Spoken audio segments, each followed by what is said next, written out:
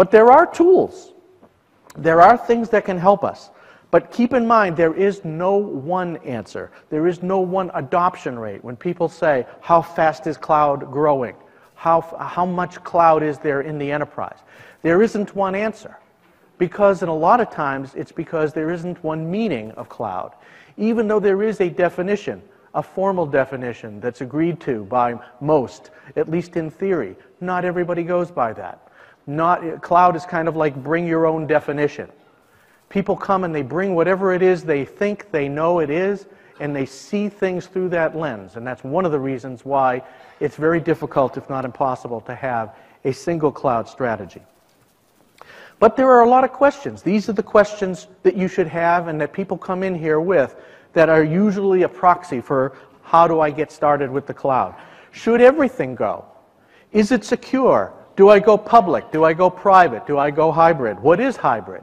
How do I get started?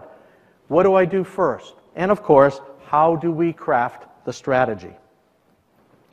So whenever you're trying to get somewhere, I think the first thing you want to assess is where you are to begin. And everybody's coming at cloud from a different place, at a different rate, not just from perspective. But if we were to gauge and say where people are today, I think you'll find that about 20% of the people that we talk to, they are still in the world of not understanding what cloud is, or they're actively fighting it still.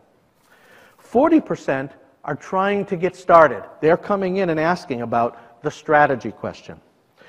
30% are experimenting with it. They're doing some of the low-hanging fruit. They're doing prototyping, proof of concept type of things. They're actively investigating. And 10%, only 10%, are people that we would call advanced cloud users that are doing a lot of it, that are innovating and doing new things.